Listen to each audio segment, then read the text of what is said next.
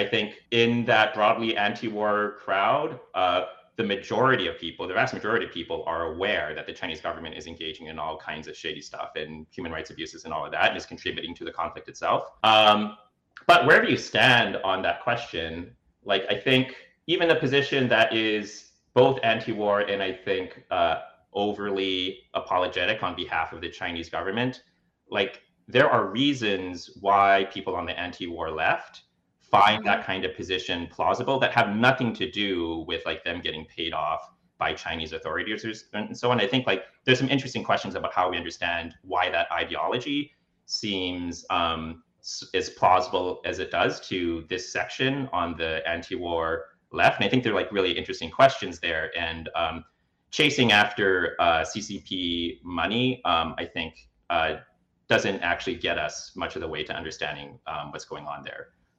Right. So, you know, those are my thoughts, and I am very concerned about the U.S. left coming to the right position on these issues, but I'm also frankly terrified of the way that Marco Rubio and his ilk are going to use this stuff, because For sure. you know, I can point to all, you know, I could point to all kinds of disagreements I have with this, like these apologetics on behalf of the CCP. But I doubt that someone like Rubio is going to care about that nuance, you know? Right.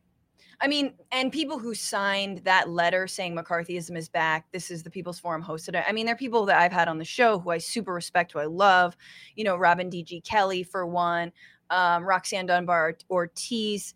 But then you've got like Rania Khalek, who I don't respect a fucking lick that she does. Like, you know what I mean? And like, speaking of being a mouthpiece for Assad and Putin and whatnot, and sort of provably so, you know, she had her, and I think Alexander, you actually wrote about this, her, the outlet Breakthrough News that, you know, Facebook took down saying this is, you know, Russian state propaganda, and they fought it in court and Facebook won, like they lost.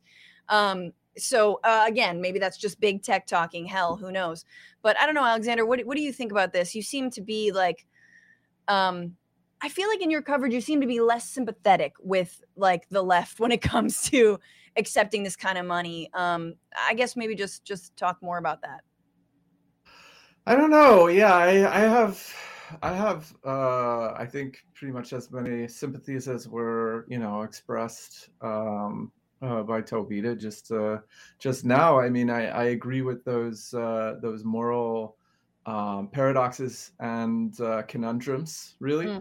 I think that we do need accountability within the left, and without accountability in the left, we get other people trying to bring it in, which is obviously not great.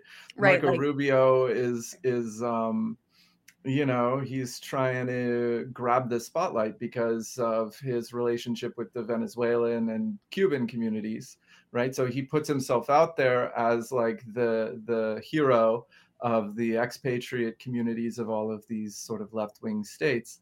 And so fucked.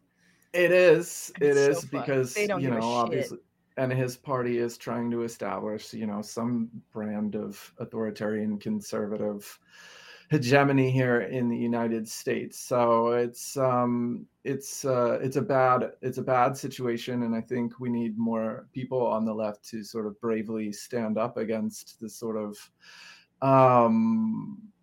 totally uncritical embrace of economic blocs like the BRICS countries, which are completely neoliberal. China, which, as has been stated, in its humanitarian policies is pretty horrific and more advanced in many ways than the West in terms of their surveillance and whatnot. And I wouldn't be surprised to see someone like Rubio fully endorsing effectively the same slate of measures against non-white people in the United States. So, you know, I think when we think about these things, we have to think internationally on the global scale, and we have to think of authoritarian regimes and authoritarian politicians as sharing a lot in common, even when they clash. Totally. Right. And so, you know, we have to build our movements from the ground up and resist that sort of control.